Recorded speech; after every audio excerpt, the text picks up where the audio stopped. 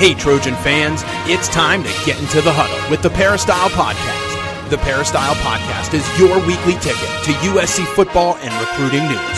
Don't forget, you can download the podcast 24/7 at our website, peristylepodcast.com. And now, here's the host of the Peristyle Podcast, USCFootball.com publisher, Ryan Abraham. Hello, Trojan fans. Welcome to the Peristyle Podcast on a Thursday. Today we're going to preview USC's matchup with the Notre Dame Fighting Irish. We got Tim O'Malley from Irish Illustrated. He'll be on the show. Then later on, I'll answer some of your questions that you guys have sent in over the past few days. If you have any questions or comments for us, please email us podcast@uscfootball.com, or you could call us at 424-254-9141. That number you can leave a voicemail on, or you can even text us. If you'd like to text us a question, please subscribe. Apple Podcasts, Google Podcasts, Stitcher, TuneIn Radio, Megaphone, anywhere you can get a podcast. We do appreciate you spending some time with us. And if you could subscribe, leave us a 5-star rating, a positive review, tell your friends about the show. All of that helps, and we appreciate it very much. All right, we have a really cool show for you today. We were going to have DeLon Washington as part of this show, but if you've seen in our Peristyle Podcast feed, we put a whole episode up just for him.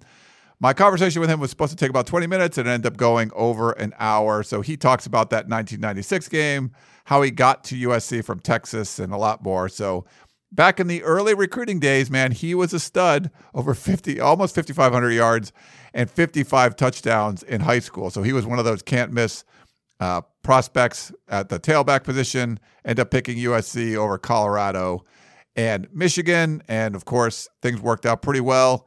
He didn't have the greatest, career as far as like 1,000-yard seasons every year. He did one year. He won a Rose Bowl, but that win over Notre Dame was historic, and he was a huge part of that. So if you haven't listened to that episode yet, make sure you check it out. All right, well, let's bring in our guest. It's Tim O'Malley. Follow him on Twitter at Tim O'Malley ND. He's a reporter and writer for IrishIllustrated.com here on the 24/7 Sports Network. We're going to preview USC and Notre Dame with Tim. Thanks for joining us, man. How are you doing? Hey, thanks, Brian. Good to be back. So I'm hearing, we talked offline, it sounds like the weather is getting a little worse for if any USC fans are making the trip to South Bend. Yeah, this is crazy, man. It's been 65 to 75 for a month and a half, just absolutely gorgeous, and you're getting some low 40s on Saturday out of nowhere. Right now, I'm looking outside. I was joking with my wife. She works in a dark room all day, and she's like, "Is it nice out?" I'm like, it's kind of like San Diego outside right now, but I guess it's not going to be that way. If you come in Friday and you're a USC fan, you will have a very nice day walking around. But just the game, maybe not as much. All right, we'll see how that impacts. Yeah.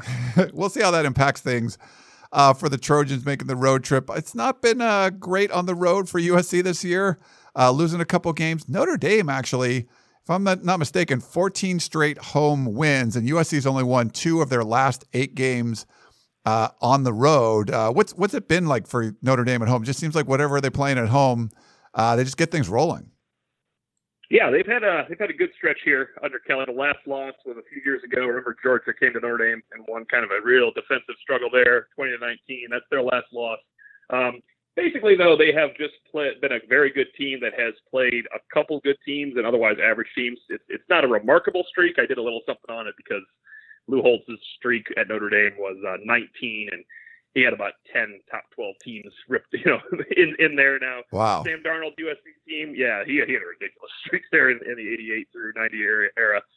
Sam Darnold, USC team was probably like, you could probably say the second or third best, really, to come in. They didn't have a good day that day, but Michigan last year is probably the marquee win. There's been a couple good Stanford teams in there, but it's mostly they're handling business. They do seem to have a comfort level at home now that was really missing in the early years of the Brian Kelly era. I don't think they're going to sneeze at the 14 straight, though. They do definitely expect to win here, and when USC and Michigan come to town at night, that's a really good atmosphere, and that's what's going to wait on Saturday. Should be crazy. Let's start on the offensive side of the ball. No quarterback, controversy or no quarterback battle this year. I think it was the first time in a while for Brian Kelly. Ian Book, it seems like he's playing pretty well. What are some of his strengths and weaknesses? What have you seen from him so far this year? Yeah, it's been so long. Brian Kelly actually referenced it that there's no quarterback issue. Usually, coaches aren't going to bring that up like the media does. But I mean, aside from when Everett Golson got suspended, there's never been a year under Brian Kelly where there hasn't been some intrigue. Book, seriously, that is it. Just because they had no chance at intrigue. But yeah, Book has had a good year. It's statistically great. It's been a lot of it was against New Mexico and Bowling Green for the gaudy stats. I thought he played well. I'm sure most people, if they see Notre Dame play this year, was against Georgia. I thought he played well. Now he threw one bad interception on the flea flicker, and then he threw an interception where a Georgia guy makes a great play. But if he competes like that all year, I think Notre Dame is going to continue winning through regular season's end. Every once in a while, he looks a little shakier than you would think for a senior quarterback when he doesn't know where the pressure's coming from. He tends to bail out of the pocket. It's become a major sticking point for Notre Dame fans, I think really only because he did it so often against Clemson when he had to bail out of the pocket. And, of course, when Notre Dame fans see their team get beaten down in a playoff game, they tend to remember the quarterback's performance. So if that would be one criticism of Book, he does occasionally feel phantom pressure. As a senior, you would not expect that. But, I mean, when he's going, he's a really accurate guy, short and medium, and the offense tends to get very hot when he starts hot early. Yeah, Clemson defensive line, that wasn't phantom pressure. That was real pressure. No, there was nothing. That was real pressure. He wasn't going anywhere. If he stayed in the pocket, it would not have worked out either. So there was no – I gave him a pass on that one. I don't think that was all his fault. Yeah. So one of the weird stats is that Notre Dame doesn't actually run a whole lot of plays. I think it's like 62.4. But you're getting a lot of production, top 10 production on each play. It seems like it's a kind of a chunk play, explosive play kind of offense. Is that how you'd kind of characterize it? Yeah, they've had 75 plays of 10 yards or more, and 50 of them come from about 5 guys. Now, the odd thing for Notre Dame was the first 3 games, and this includes Georgia, so that one makes sense. But Louisville and New Mexico do not. They were having trouble sustaining drives. So they would either go down and score right away, or they were going 3 and out. They had way too many 3 and outs. Virginia was kind of up and down also. I will say Virginia has a very good defense, and they bring some pressure, and it eventually affected Book.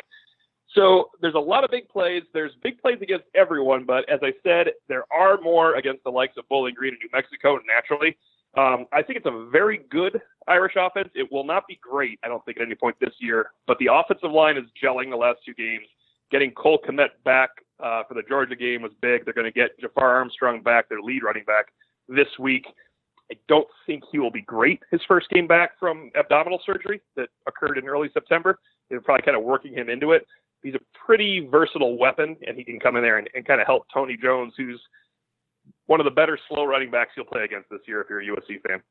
What was how's the offensive line kind of developed this year? It's USC's strength on defense probably has to be the defensive line. It seems like this Notre Dame offensive line's got better as the season wore on. How would you kind of characterize what they've done this year? Yeah, it really has. I think if you caught Notre Dame in the opener week 2, that the USC defensive line would have had a heck of a day. The last 2 weeks, they've looked really good. They settled in against Virginia and just wore down Virginia in the running game in the fourth quarter. I thought they held their own against Georgia for Ian Book, throwing 47 passes and not getting sacked and not getting terribly pressured, really. They did not run the ball well against Georgia at all, but Brian Kelly and Chip Long have both said publicly and privately, we went into that game knowing we were not going to try to run because Georgia's rush defense was going to kind of overmatch Notre Dame. They were down to 3 running backs. The offensive line had not gelled yet, and they just didn't want to have too many negative plays.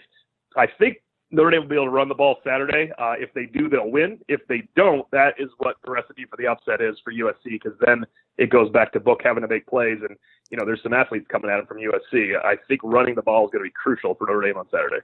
Switching to the defensive side of the ball, I said USC's strength on the defense was the defensive line. Certainly on offense, it's the wide receiver core. That's the best group, maybe the best group in the Pac-12. It's one of the best groups on the West Coast for sure. These USC receivers are great. What can they expect as a matchup with the Notre Dame secondary, and how important is it that 5th-year senior Shaun Crawford's out with a dislocated elbow? I think that's a big deal because with Crawford and Troy Pride, who's a senior, Pride played pretty well against USC last year. He forced a fumble in the red zone. Tyler Vaughn's got him for the touchdown at the end of the game, but it was Tyler Vaughn's leaping 9 feet into the air and grabbing a touchdown pass down the post, so you can't put that all on Pride. with Pride and Crawford, they had two playmaking corners and a guy that's kind of coming on, Tariq Bracy, who's a kind of smallish sophomore. Now, Trojan fans could remember Bracy because Michael Pittman effectively benched Tariq Bracy for the Cotton Bowl just by how he tore him up at the Coliseum last year. He's obviously improved. He's a sophomore now, but he's a starter.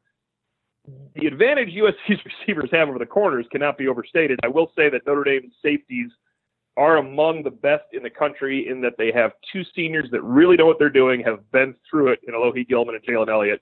They can both match up one-on-one. You don't want them one-on-one with USC's receivers, but they can really cover. And then the best player in the program in the future, and a very good player right now, is freshman safety Kyle Hamilton, who comes in the nickel. And I think Notre Dame's going to find a way to use the nickel quite a bit in this game because he is a phenomenal athlete.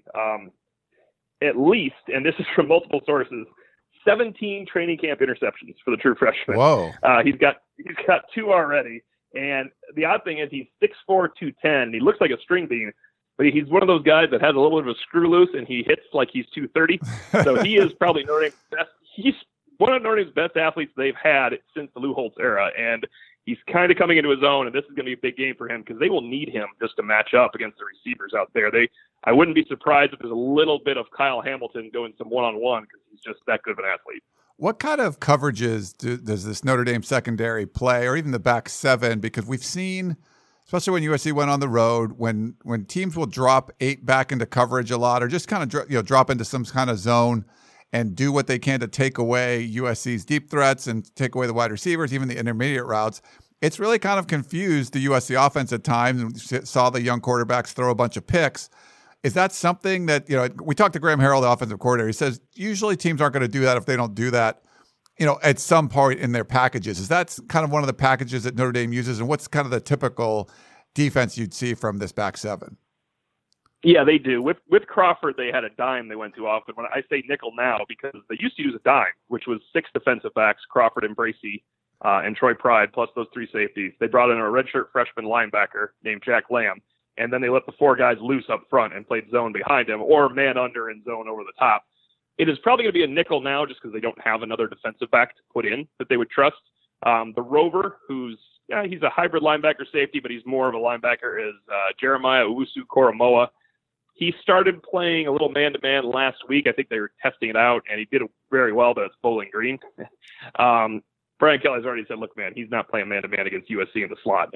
Amon-Ra St. Brown. So there's going to be a lot of zone action there. He's another very good athlete. He was a lightly recruited player that signed with Notre Dame out of Virginia, and he flipped from Virginia. Actually, when Notre Dame had that bad season in 2016, he flipped near signing day, and he's proven to be a very good first-year starter here as a junior.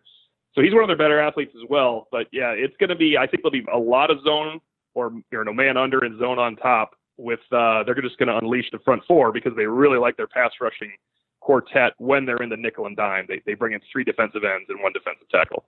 Yeah, Owusu-Koramoah, I think he's Notre Dame's leading tackler, if I'm not mistaken. And it seemed like his role did change a little bit, but you don't think it will be much different when they play USC?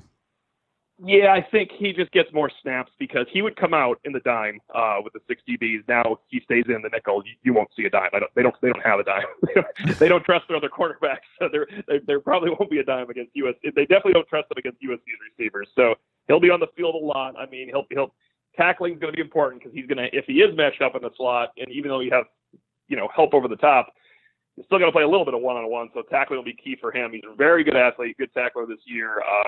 Obviously, Amon-Ra St. Brown in space is a problem for him. But I think the goal for Notre Dame is just to unleash those defensive ends in certain long situations. And with 7 guys back, they believe that Julian Okwara, Khalid Kareem especially, that pair can get there. Dalen Hayes, the former USC commit, is out for the season. His replacement is a senior, Jameer Jones, who was going to redshirt as a true senior. But when Hayes went down, he came in, and he came in and kind of turned the Virginia game around with a strip sack touchdown, and he's been playing well since. Hayes is really coming along. I don't know if there's a drop-off this year. There is in the future because they would have had Jameer Jones next year, and now they won't. But their depth at defensive end is the strength of the team, and you may have never heard a Notre Dame reporter say that in the years you've been covering USC, but that's really what it's become. Yeah, a couple of senior captains, 45 tackles for loss. I mean, that's pretty crazy. Those numbers are crazy as far as like 9 a game or something. It seems like there's a lot of play going on in the opponent's backfield. Yeah, and there's honestly there's a lot of stuff that 0-1 and 2 games too. They've that front has been better than we thought because the defensive tackles when they lost Jerry Tillery, we thought, well, it's just a couple of guys now. Well, they have a good 4-man rotation inside, and they've been playing, I guess it's not above their heads anymore because it's 5 games, but they've played way better than we thought they would. The early spring, every Notre Dame writer thought interior defensive line is the weakness because one guy was a true freshman. There were 2 juniors that had not distinguished, and there was an undersized sophomore. By the end of the spring, we realized, all right, it's not a weakness, but it won't be a differentiator. And now all of a sudden it seems like it's part of the differentiator. So shows you what we know, but they are playing very well up front. About quick on the special teams, any standouts on the special team side? It's a freshman punter, and he's done very well. We like to say that Notre Dame stole a player from Alabama finally, the freshman punter Jay Bramblett out of Tuscaloosa. But he's had a good year so far. He doesn't boom it. Notre Dame lost their number 1 field goal kicker of all time in Justin Yoon, and their number 2 punter of all time in Tyler Newsome, who was actually a captain last year. But Bramblett's done very well in Newsome's stead. Jonathan Dorr is the kicker. He was horrid in the spring. He's 3 of 4 this year, I believe. Could be 2 of 3, 3 of 4. He seems fine. Notre Dame fan will trust him to win a game with a kick until it happens. But he was so bad in the spring, and then just all of a sudden decent in August. And now he really seems like he's kind of gained confidence. He's a guy they actually really targeted when they got Brian Polian to come in as a special teams coordinator. And I think Notre Dame fans are pretty mad that they used another scholarship on a kicker that could not retain his kickoff duties and just looked terrible. But now as a junior, he seems like a viable kicker. He really has not had any pressure kicks other than Georgia at the half, which he did make. Yeah, USC seems to be really good at getting lots of guys on special team scholarships. So those the USC fans listening to this will have sympathy when you find there's a 12-year string of long snapper scholarships going on Notre Dame started by Charlie Weiss, but now they can't get out of it. I guess they think it's the most important thing there is. So it's interesting. In fact, and another one's coming. There's another one coming next year. Wow. So it's going to continue. Yeah, a couple of last things before we let you go. Turnover margin is a big deal. Notre Dame is one of the best in the country, I think number 2, and USC is in the bottom 10, like number 122 or something. Very different. USC, when they've gone on the road, 3 interceptions in each game. The turnovers have really hurt them. How would you say, has this been a focus for this Notre Dame team, really focus on taking care of the ball and taking the ball away? Because it just seems like something Brian Kelly's squad is doing an excellent job at. Yeah, they've been good at taking the ball away the last couple of years. Book is maybe careful to a fault, but you know what? If you don't throw picks, that's okay as well. His 2 picks came against Georgia. Obviously, very few last year. I'm going to go ahead and say this for any Notre Dame fans listening out in the Los Angeles area or West Coast. They have not had a running back lose a fumble since the end of 2015. It's a streak that Notre Dame coaches hate when we bring up, but it's kind of remarkable. And, it is remarkable. That's crazy. It is remarkable, really. Yeah, it was Josh Adams and C.J. Prosise were the last guys to lose fumbles, and Josh Adams was a true freshman when it happened. But it's been a while, and Book is he's a cautious quarterback. I think that works out in their favor, so they don't turn it over much. And both the secondary and defensive ends have been pretty adept at creating turnovers. So it's something that you would think would continue, maybe up until they play. I mean, with Slovis and coming up Shea Patterson in Michigan, I don't see why it wouldn't continue. I don't think they're going to the playoffs, but if they were to sneak in, it probably would not continue against Trevor Lawrence. But I think against the rest of the humans out there, they're going to cause turnovers the rest of the year. USC had a bye week and needed to kind of get healthy, get some guys back. Keaton Slovis coming back. Talanoa Hufanga, their best tackler, he's coming back. So their sort of strategy was to not really go super hard. I kind of like the way things set up for Notre Dame. You didn't have a bye week, but you have Bowling Green. You win 52-0. You kind of get things right. Ian Book throws 5 touchdown passes in the first half. Yeah. It's sort of like a scrimmage that no one gets hurt, and it just seems to keep everybody sharp. How would you feel that game set up for this one? And then is there any, I don't think you're going to be looking ahead to Michigan, but with 2 games in a row like that, I don't know if Bowling Green was the perfect recipe for this Notre Dame team going into these couple of tough games. Oh, I agree. It was better than a bye. I mean, there could not have been a less impressive team to come into Notre Dame Stadium than this Bowling Green team. It was remarkable. I I really thought they were going to get 70. At some point, Bowling Green brought in a backup quarterback that was pretty decent at throwing swing passes, and they were able to maintain possession for a while. So everything slowed down. But, that was a true preseason game in week 4 or 5. I think the SEC has nailed it. They do that in week 11 before their big games in week 12. Notre Dame should do that all the time instead of a bye. I bet you they look better against USC than they do against Michigan coming off the bye, there's a bye between USC and Michigan this year, which people have been pointing to as a strength. New Mexico before Georgia and Bowling Green before USC, I think, is the way to go. That's the SEC once again is ahead in football. Yeah.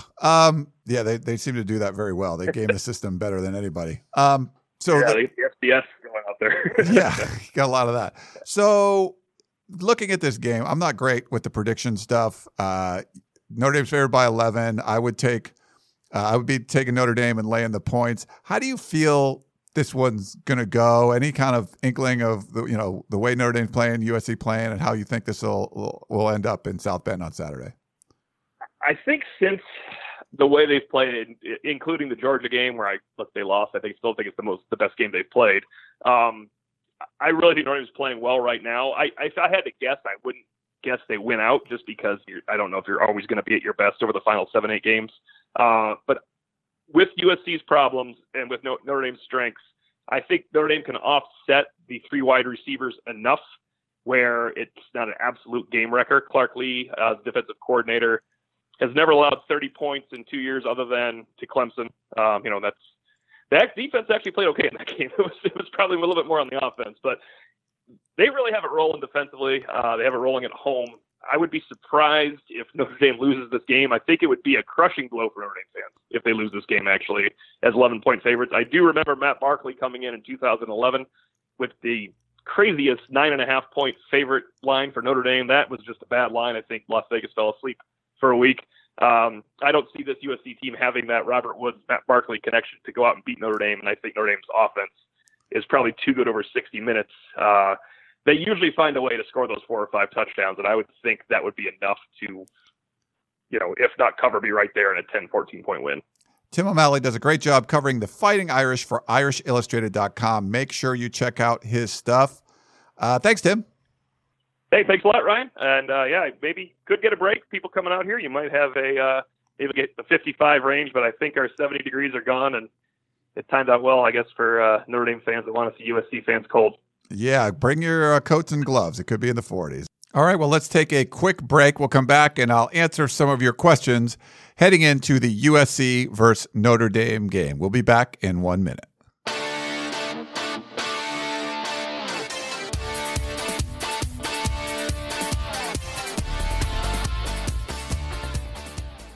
Introducing the Two-Way V4, where groundbreaking fuel cell technology meets fresh foam cushioning for the ultimate performance. With Fuel Cell, each step feels explosive, delivering unparalleled energy return. Paired with fresh foam, experience maximum comfort throughout the game. Its lightweight textile upper offers support and breathability without sacrificing agility. Whether you're hitting the clutch shot or locking down the opposition, the Two-Way V4 gives you the tools to play at a high level. Learn more and purchase the Two-Way for yourself at newbalance.com.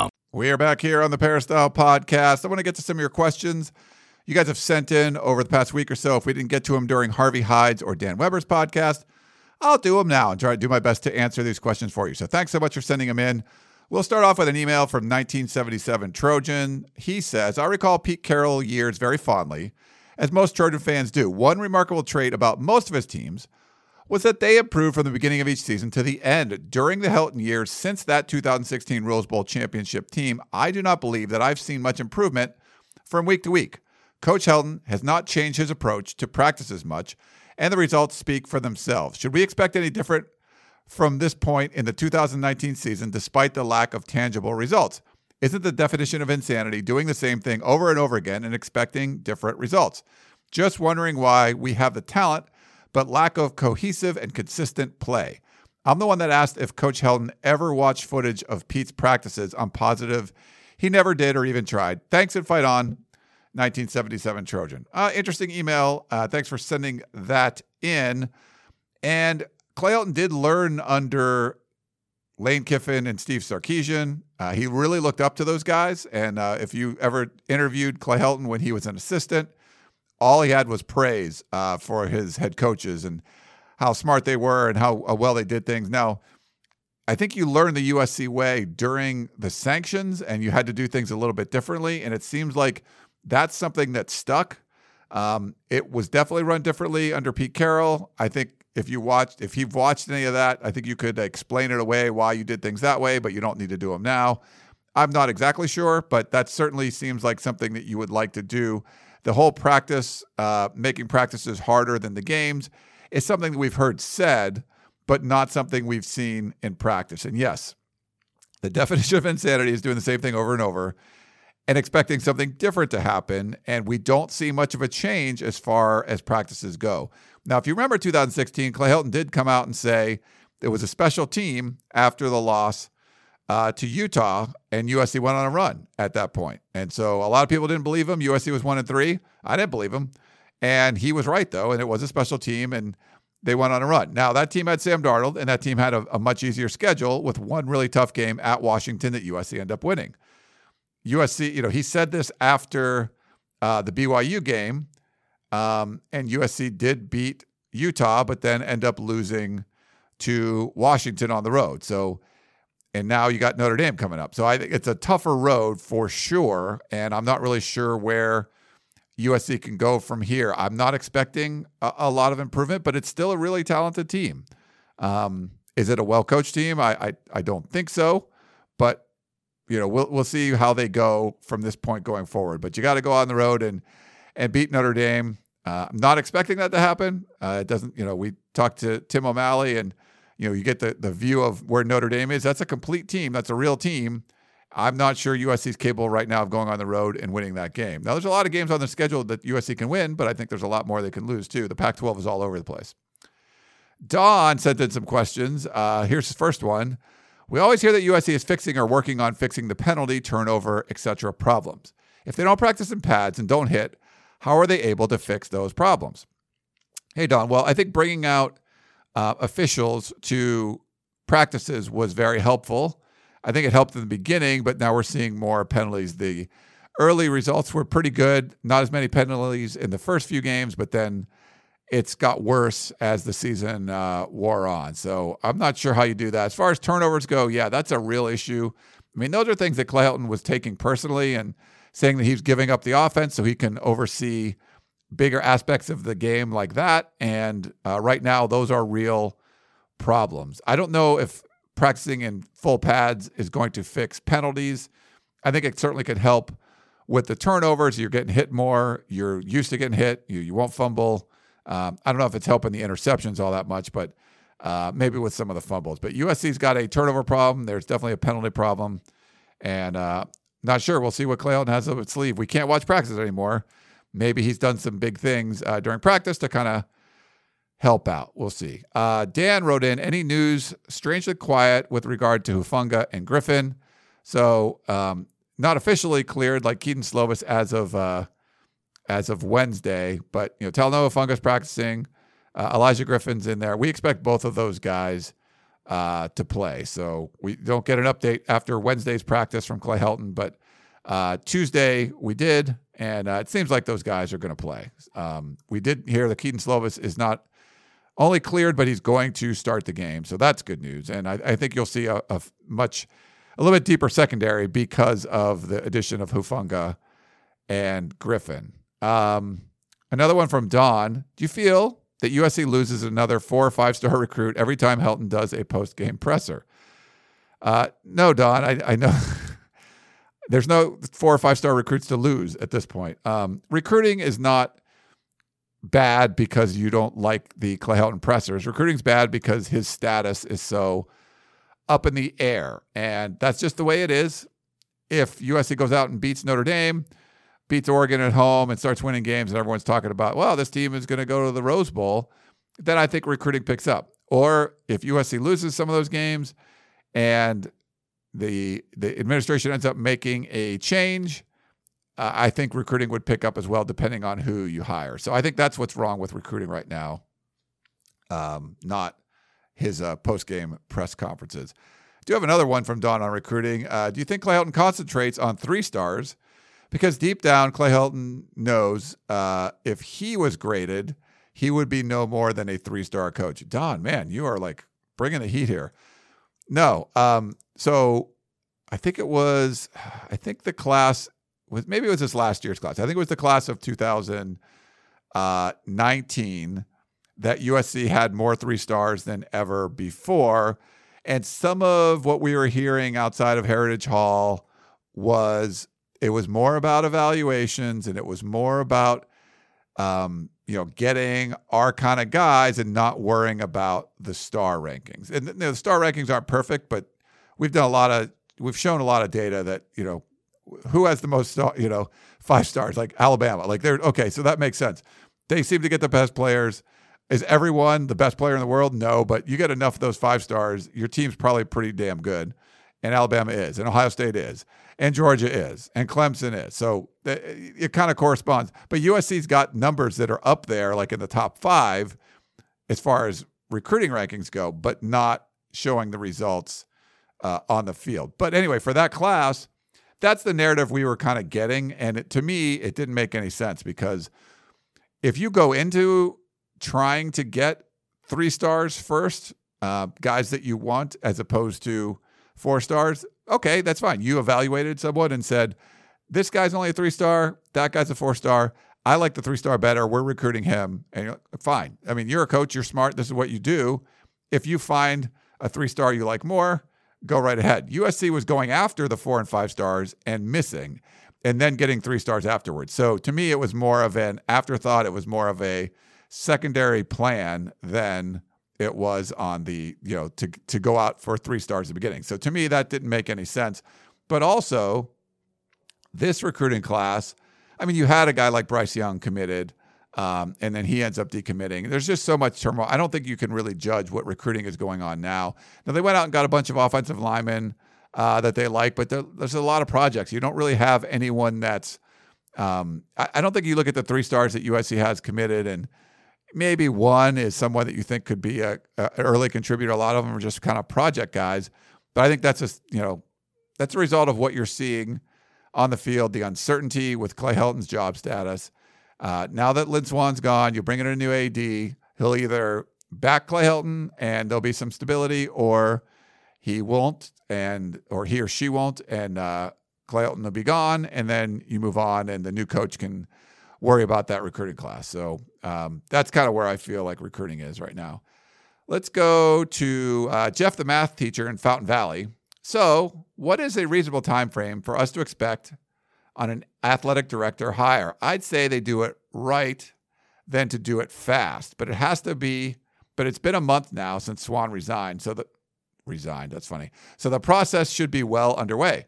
I know coaching changes don't usually happen midseason, but is there any reason an AD hire can't happen midseason? Thanks and fight on, Jeff, the math teacher in Fountain Valley.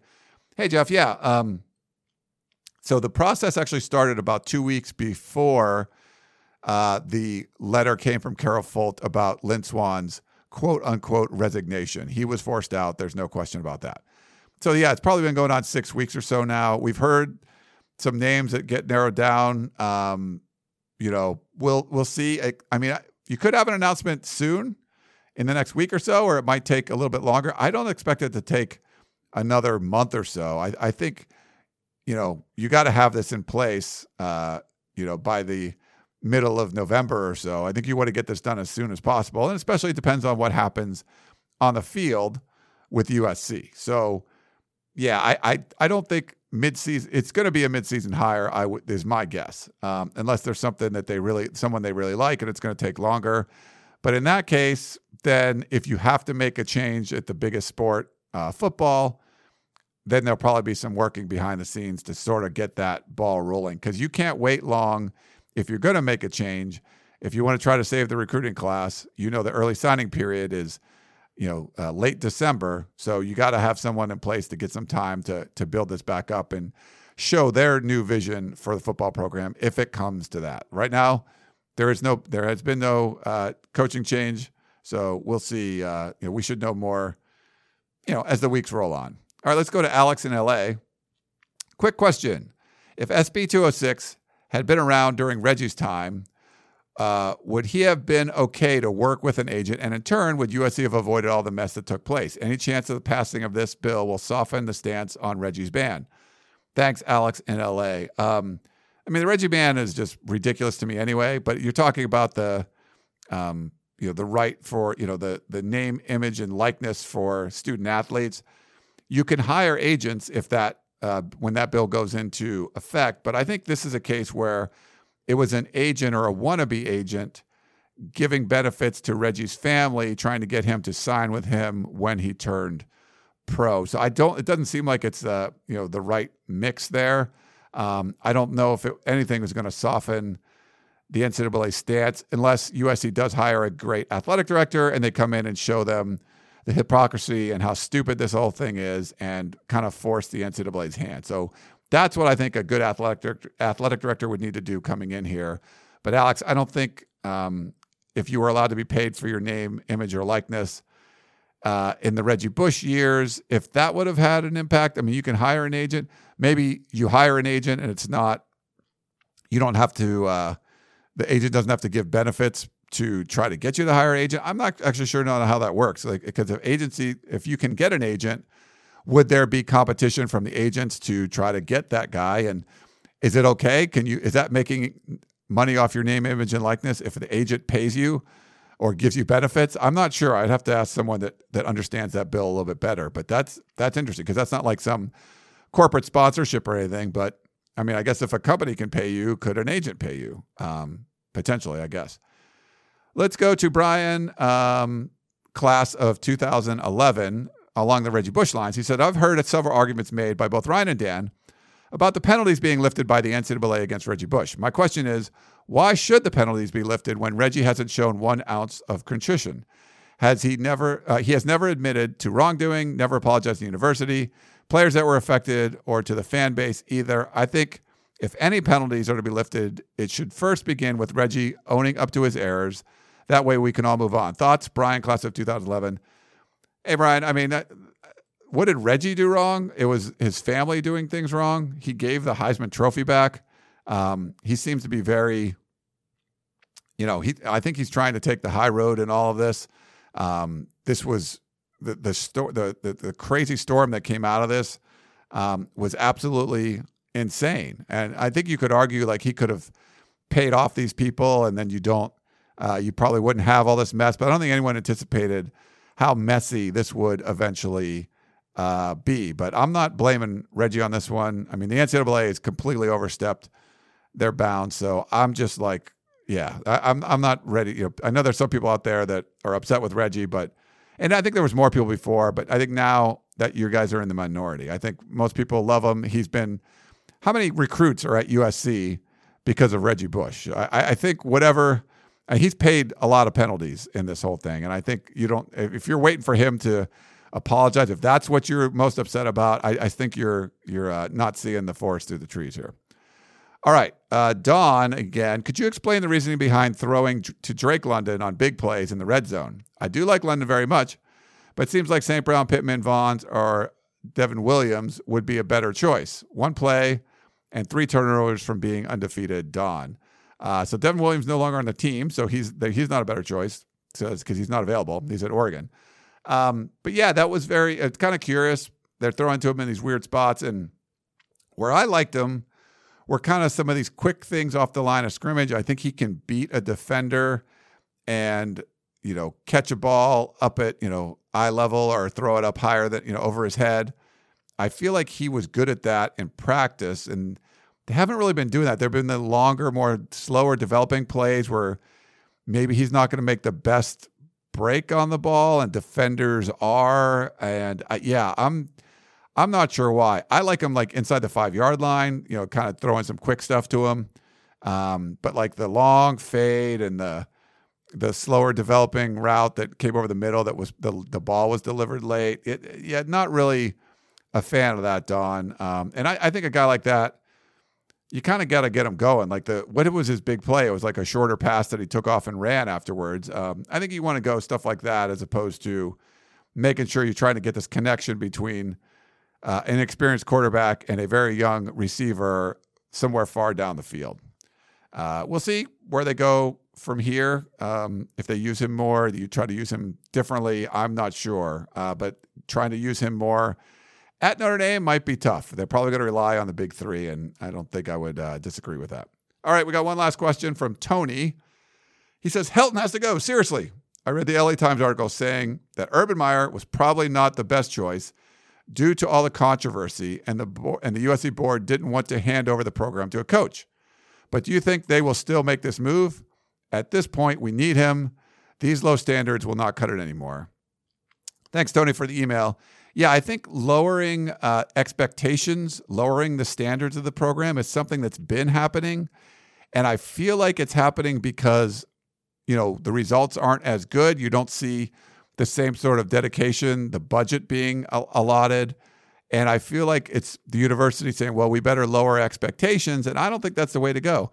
Playing an FCS school for the first time, doing things that I think it's beneath what the prestige of this university represents and what the program represents.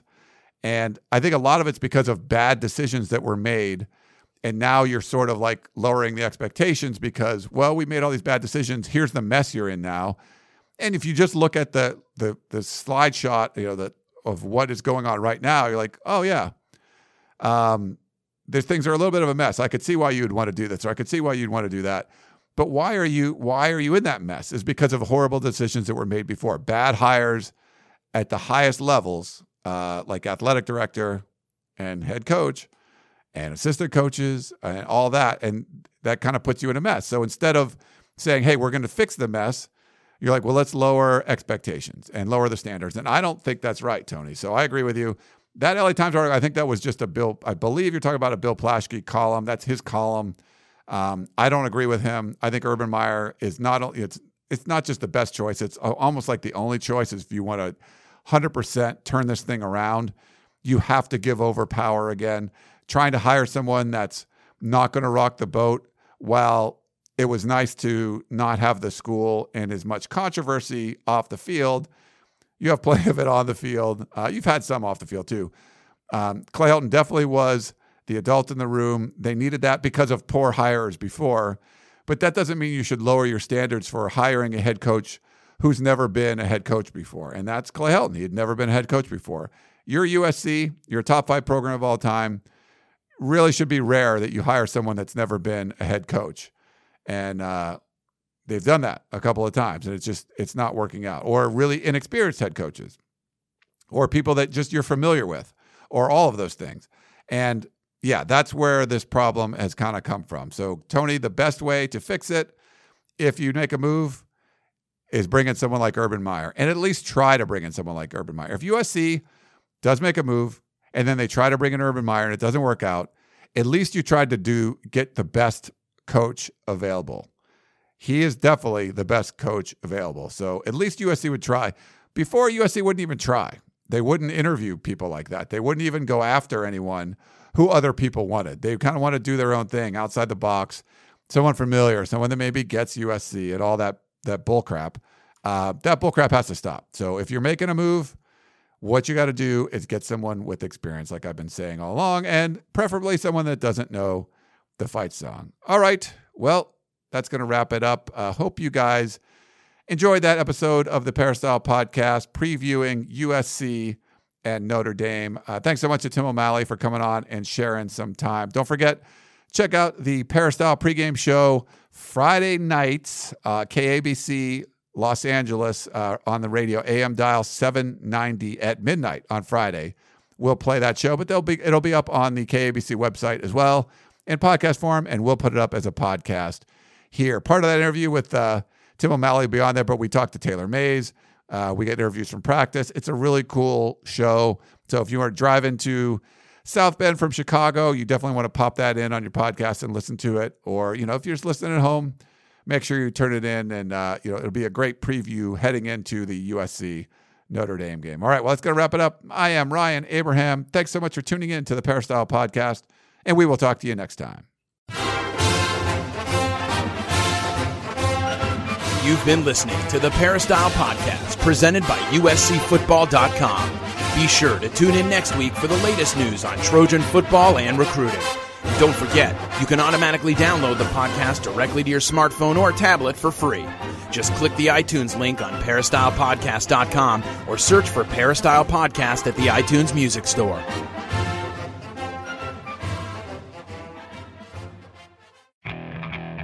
Okay, picture this. It's Friday afternoon when a thought hits you. I can waste another weekend doing the same old whatever, or I can conquer it. I can hop into my all-new Hyundai Santa Fe and hit the road. Any road. The steeper, the better. Because my all-new Santa Fe is available with H-Track all-wheel drive, so I can hit the trail without a worry in the world. Heck, with 3 rows and best-in-class rear cargo space, I can pack the whole family in with all our gear. We've got available dual wireless charging for our phones, so we'll never lose touch with civilization, and we won't lose touch with the primordial power of Mother Earth. So which is it? Waste the weekend or do something a little more epic? And conquer it in the all-new Hyundai Santa Fe. Visit HyundaiUSA.com or call 562-314-4603 for more details. Hyundai, there's joy in every journey.